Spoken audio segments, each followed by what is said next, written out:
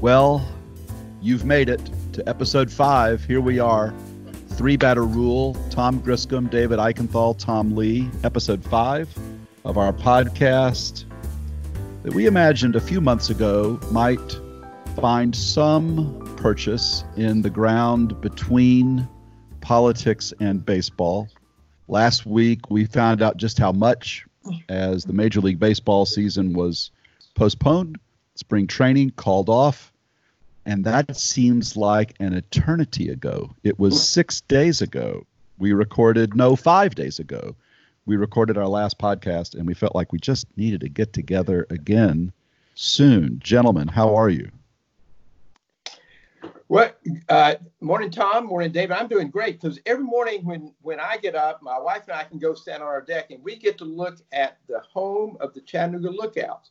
And we are going to look every day waiting for when those fireworks go off and the first game is played. Now, we know it's a little ways away, but it is kind of a great way to start the day and say there will be baseball at some point in the weeks ahead. I don't quite have Tom's morning view, but but we're hanging in there. We're hanging in there. Hey, and Tom, let me add, because I did send you guys this note during the week. It was really great that Major League Baseball figured out we're going to give a few extra bucks to these minor league players. And I thought maybe they say, and this nutty idea about closing some of them down and getting them out of town. Maybe we rethought it that not now is the right time to tell people baseball's going away. But I'm still waiting for that. Maybe you can help me. I'm going to help you by explaining to you how Andrew Yang won the presidential primary on the Democratic side. You'll remember the guy who showed up at all the presidential debates wearing math on his lapel, who had this incredibly devoted, if not small, group of supporters called the Yang Gang. His central idea was that the government should send everybody in the check of $1,000. His idea was $1,000 a month as a guaranteed minimum income. Everybody said, "Oh no, can't possibly be done. What foolishness. What foolhardiness. What is the proposal now making its way through the Congress, Tom Griscom? It is to send everybody a check. And even more, Tom, than just $1,000. That's right. Yes. And in fairness now to everybody, I'm not sure why we're interested in fairness at this point, but in fairness to everybody, Andrew Yang said that this is what we should do because there was a calamity approaching on the horizon, that our economy was about to be unmade. He imagined it being unmade by economic forces. No one imagined it occurring at this pace with this reason. But nevertheless, it does feel as though right before our economy is being remade, and there we are sending checks to people. David, this must be a dream come true. Well, I don't think anything about what's going on right now is really a dream come true, but I totally agree that we are on the cusp of a remaking of the American economy. And I don't think it's just going to be a short-term remaking for the weeks or months around this crisis. I think this is one of those pivotal moments in American history. I may have said this on the last podcast. I don't often agree with Senator Bernie Sanders, but he talked about this as the equivalent of World War II. You think about how the American economy changed as a result of that event. I think that we're going to see lots of changes, and taking it a little bit back to what Tom Griscom was talking about. When you hear people talk about what we now say is social distancing, but some of you may remember that way back when, at the beginning of this crisis, about a week and a half ago, we were talking about the term de-densification. a friend of mine, and I think economists in general are starting to think about the fact, well, what if this whole telecommuting and telework situation works? What does that mean for many of the same cities, these minor league cities that tend to be smaller or mid-sized cities in terms of the future of the economy? If I could sit in my home here in Chattanooga and do lots and lots of work with folks around the country on any given day, what does that mean for the future of places that may have lots of good amenities, but may cost a little bit less than bigger cities and be less dense? So I don't know. I don't know if what we're going through right now is great news in any way whatsoever. But it is big news, I think, beyond just the immediate public health risk and economic crisis. Yeah, and David, I want to add one piece to that. And you're right. I mean, I've been doing a lot of work this week, but I do some anyway, as you all know, at my home because it's quieter. I do a lot of writing, and that's helpful. But when you stop and think, to your point, if 75, 80, 90% of people can work from home, and we figure out how to do it, do you go back? Do we see a change in buildings and things of that nature? The other one, though, that I want to put in here is, we asked all these children who are in school to go home. We're going to teach them online. College kids, even here in Chattanooga, UTC, Chattanooga State, we're going to teach them online. We really then need to step back and say, maybe as we've talked about over several years, that internet access is sort of like having gas, water, electricity. And we now have the wake-up call, because if we're going to continue doing a lot of it, whether it's business, to your point, David, or education, we're going to really have to rethink the whole access to internet, and that it maybe is a vital service that people ought to have. And I think, Tom, it's a good point about education. The two things that I've been hearing about this week a little bit, particularly from my younger staff members, are A, if anybody wants to make an argument right now that teachers are underpaid and we need to do more for the teaching profession, I'd encourage them to go talk to a bunch of 20 and 30 somethings who now all have their kids at home and are trying to deal with providing home learning for them. I think this may be the greatest boost ever in the history of the teaching profession in the United States in terms of recognizing their value and the extraordinary work that they do every day to ridiculously low salaries when we compare it to other parts of the world. But B, the other thing is think about the issues around distance learning and around this sort of notion of telework or telecommuting. We heard a lot, particularly in Iowa and New Hampshire, around the whole issue of broadband access. We actually heard it during the Senate race here in Tennessee in 2018. Think of how disconnected we would be if we didn't have the ability to do this podcast, the ability to do our work, the ability for some college students in our communities in Tennessee to get access to online learning. And very quickly, you understand the whole issue of rural broadband and why it is the water, gas, electric infrastructure issue of our time.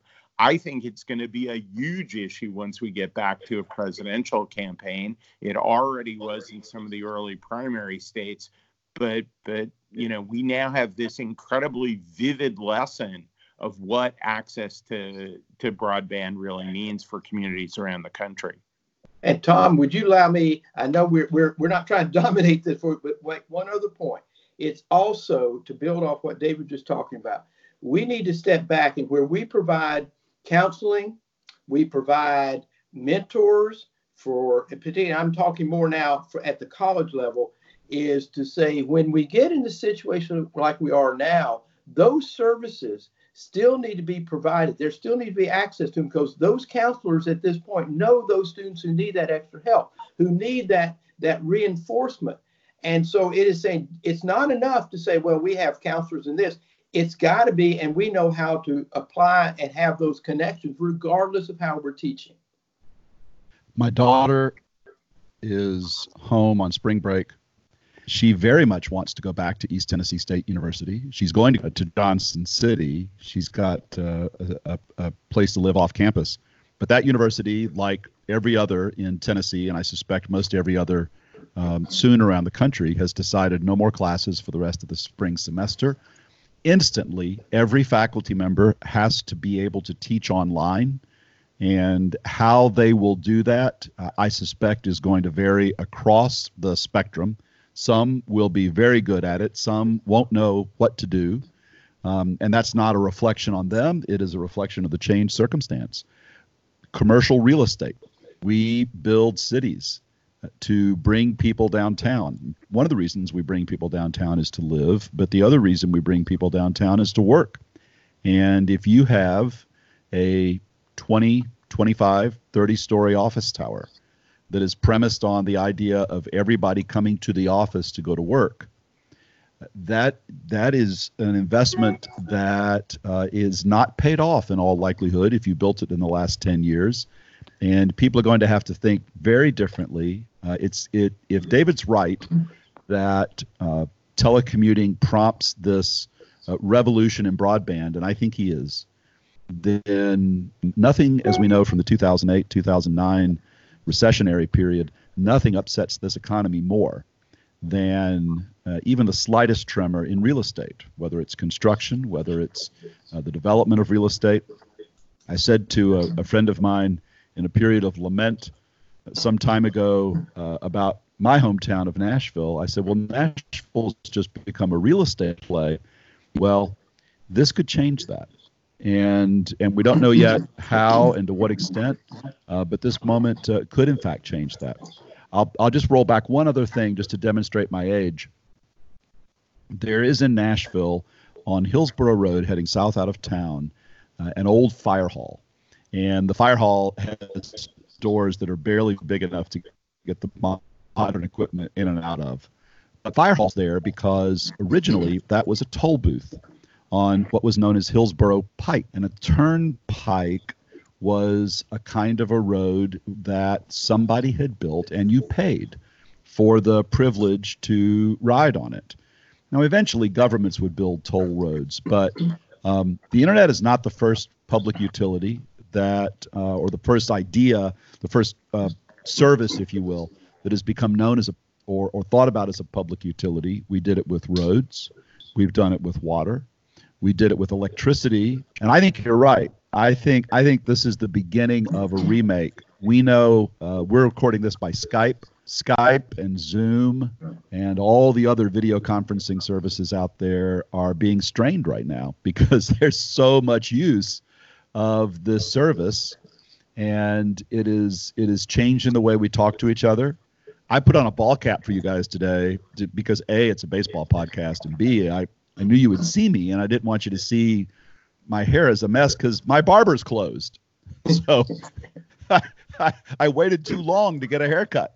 That part of the economy is not changed, and this is where I want to talk about baseball for a second because Major League Baseball, minor league baseball for that matter, especially minor league baseball, is built on an economic model of aggregating people into tight spaces and having them enjoy a collective experience of watching a ball game. Now, this is not true at most minor league baseball parks where you might tend toward more individual seating. I was reminded recently the seat width at Neyland Stadium at the University of Tennessee is 21 inches. That is close. And so as we think about baseball going back, how does social distancing, physical distancing work in a model where you need to fill that park with as many people closely as possible? Well, it's a good question. You made the transition because I wanted to share something that sort of gets us in there too, and how words are put together to give you in your mind, create this image. The National Baseball Hall of Fame, they put this out, and the headline on it says "Safe at Home." That's how they teed it up. It said, while the Baseball Hall of Fame and museum's doors may be closed, you can experience the magic of the museum from afar. And I want to read a couple quick sentences. For centuries, baseball has been a source of solace during some of the world's most trying times. And now the national pastime is with us to help once again. For so many of us, now's the time to stay at home, help protect our health and the health of those around us. While the National Baseball Hall of Fame and Museum's doors in Cooperstown may be closed to the public during this global emergency, there are still many ways for fans of all ages to learn the game's history, explore its connection to global culture, and experience the magic of the museum from afar. I just thought I'd share that. I thought it was very timely, and it captures all the things that all of us know, and why we're doing this is that's what baseball does. It does bring you together. And, well, I mean, some of the, everybody's trying to take their mind off of what's going on, and baseball has been a great solace. I think lots of teams are putting out videos. One of my favorite videos on social media is the highlights of the Mets in the World Series over the years. It's a really short video, but it's a really good video. But I think to Tom's point, there is a question about what does the future of the game look like. Now, I think there is going to come a point in the future, particularly when we get to a point where we're looking at a vaccine for coronavirus, for COVID-19, where social distancing is going to be less of an issue and we'll be able to sit in baseball stadiums again. But I don't know. Do we get to a point where who says, and this is going to sound terrible, who says you have to have 60,000 people or 50,000 people in a Major League Baseball game for it to be a Major League Baseball game? What if Major League stadiums became more of a 10,000 seat affair? It's hard to believe that ticket prices could go up any more than they are, but last time I checked, baseball ticket prices are still less expensive than football. And you had to effectively invert the business model so that way, way, way more people were watching it on television than were watching it in person. I just want to play for you something that is the fundamental premise, all right? Kerry Hayes, I hope I have this right, but... They come to Iowa for reasons they can't even fathom. They turn up your driveway, not knowing for sure why they're doing it. They'll arrive at your door as innocent as children, longing for the past. Of course, we won't mind if you look around, you'll say. It's only $20 per person. They'll pass over the money without even thinking about it. For it is money they have. Peace they like. Ray, just sign the papers. And they'll walk out to the bleachers. Sit in shirt sleeves on a perfect afternoon. You'll find seats somewhere along the streets. So they sat when they were children and cheered their heroes. And they'll watch the game. And it'll be as if they dipped themselves in magic waters. The memories will be so thick they'll have to brush them away from their faces. Ray, when the bank opens in the morning, they'll foreclose. The whole premise of that speech is people will come, Ray. People will most assuredly come. You can't have baseball without people coming, I don't think. Well, You're right. But you may not have to have 80,000 people come, Tom. I mean, I think that's the point.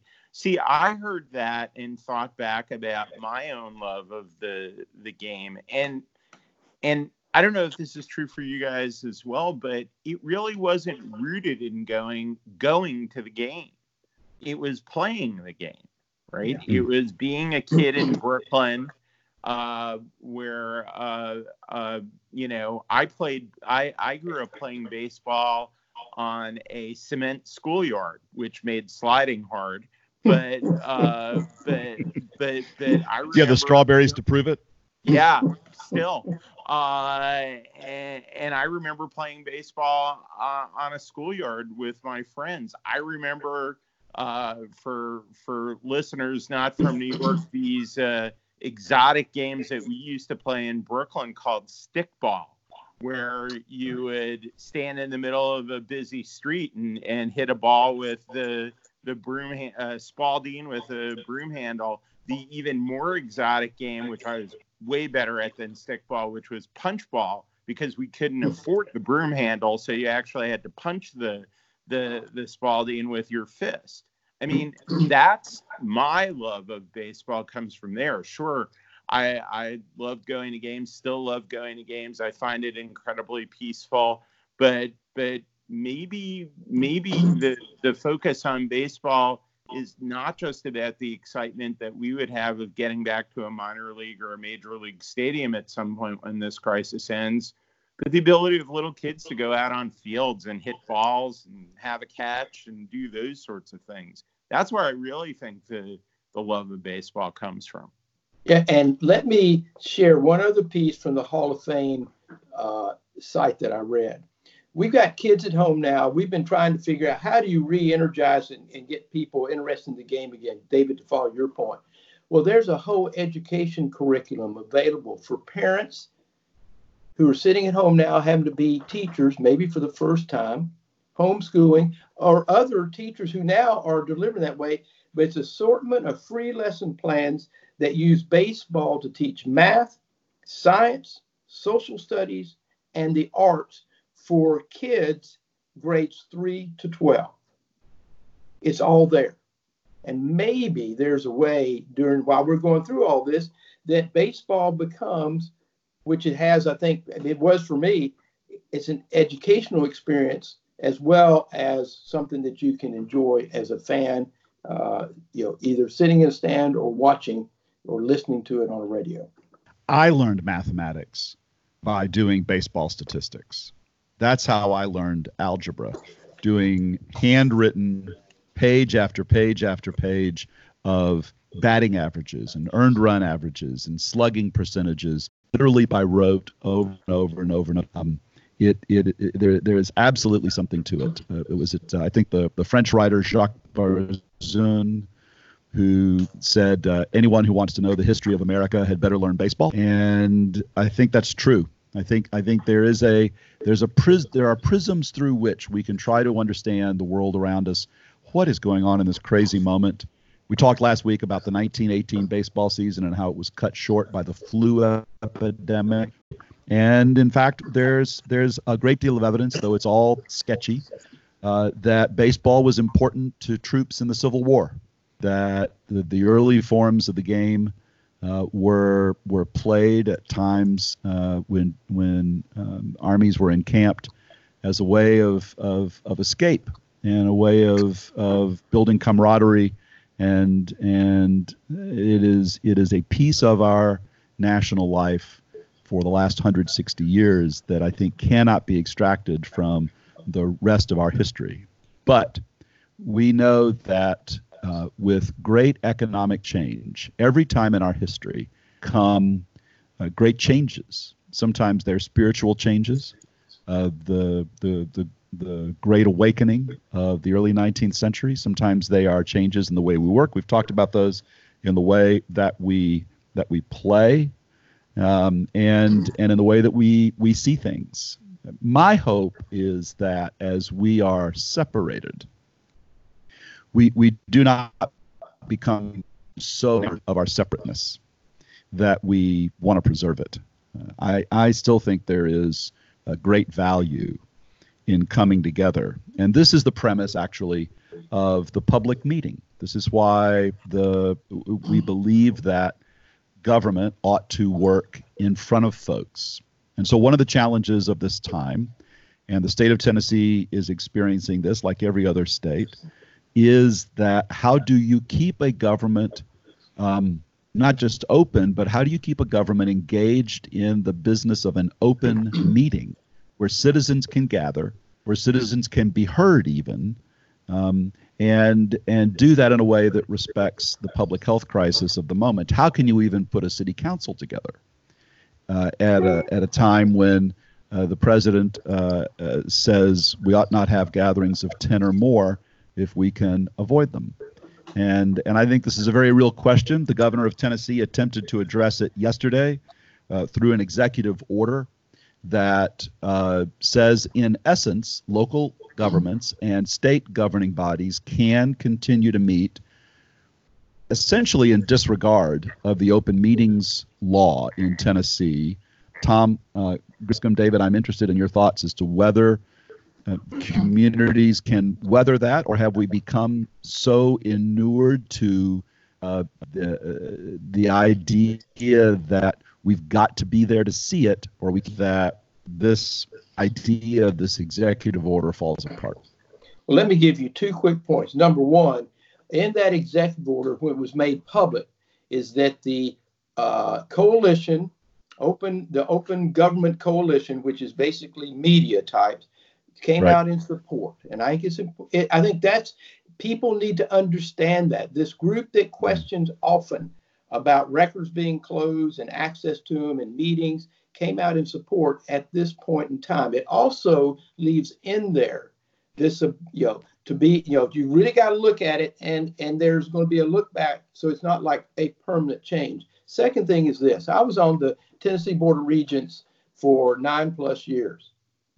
We met electronically. We noticed them. We had media and others on a lot of the calls, and we got business done that we couldn't have done otherwise.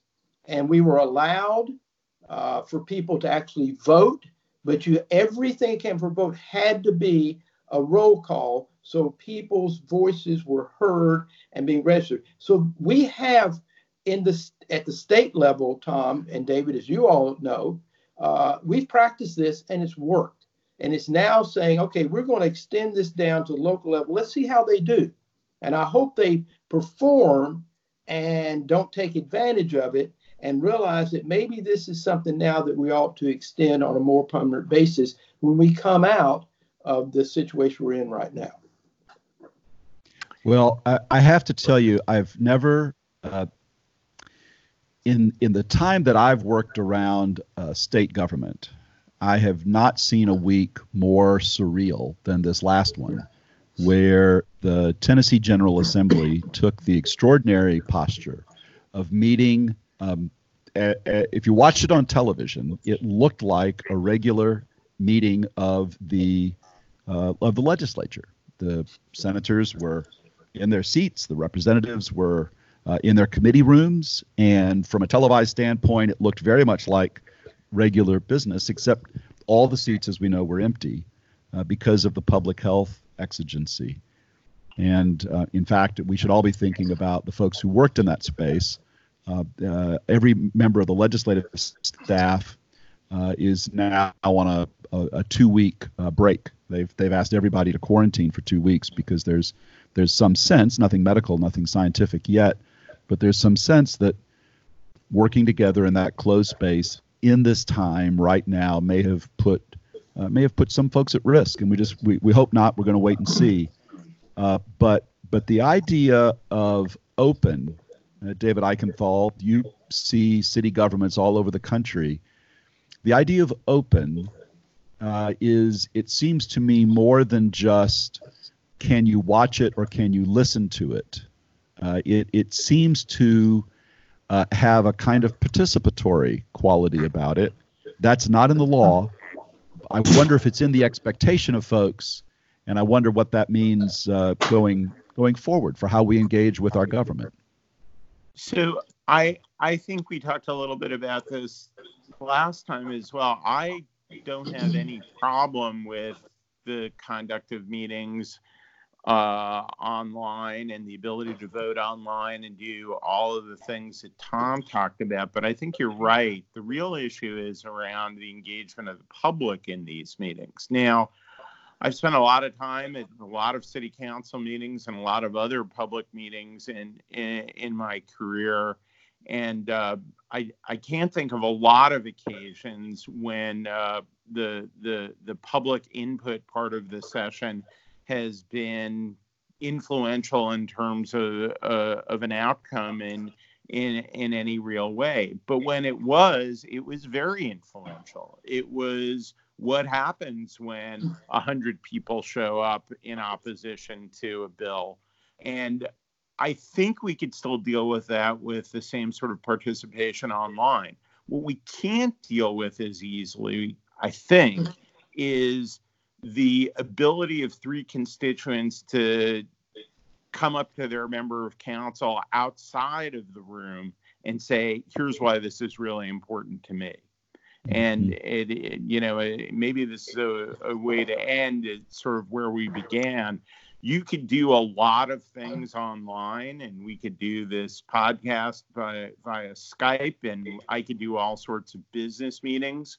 But even with video conferencing, even with constant flurries of text messages and emails, there is something to the one-on-one conversation in the same room and in the same space that still makes a difference. So I don't know that we could completely compensate for the loss of that. One more thing, though, Tom, that I'll say, because I think it's important as we broadcast or as we record this on Saturday morning, maybe the other solution is not just to ask the question of whether or not we could get just as much access and openness by putting meetings online as we can in person. Maybe the right question is, can we expand the number of meetings that the public gets to watch?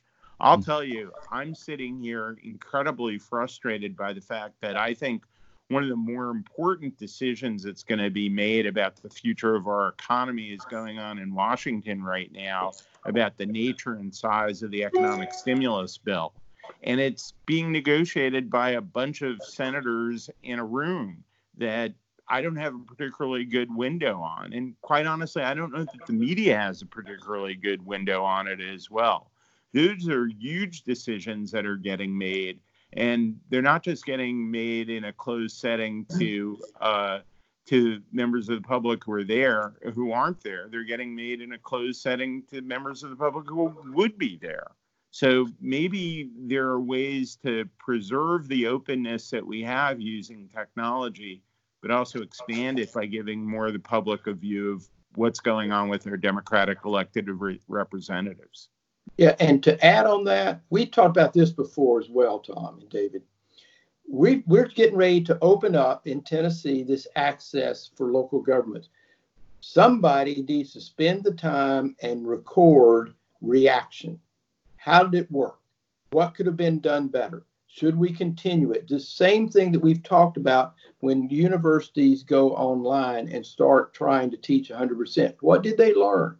I worry that we now all of a sudden decide that we can conduct these meetings, which I support, that we ought to be able to continue doing the business of government. I think that's important to reassure people, but we also ought to have somebody or body sitting there observing what would we have done different? What could we have done different?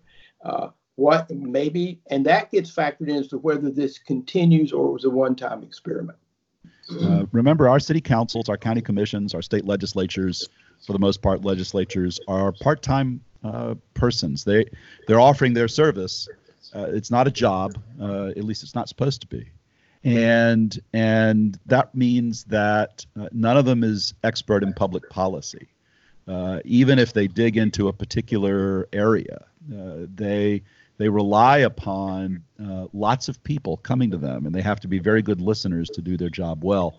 And that means access, and that means people. So if the future looks something like what we just saw, then we're going to have to figure out alternative ways of putting not just ideas and advocacy, but information in front of lawmakers and doing so in a way that's compelling and interactive. I think that's the key, is interactive, so that, frankly, our communities can trust what's happening and the folks who are making decisions can make good decisions. Well, you've done it again, as my heroes anyway in the old Car Talk show said. You've wasted another perfectly good 40 minutes listening to Three Batter Rule. It's our not only great honor to do this for you, it's a lot of fun. We hope it's a lot of fun. Find us on Facebook. Find us through social media. Please rate us where you get your podcasts. It helps people find us, and it tells people that you think what is going on here ought to be heard by more folks. Great to be with you. As events merit, as more news happens, we'll be back soon. So long, everybody.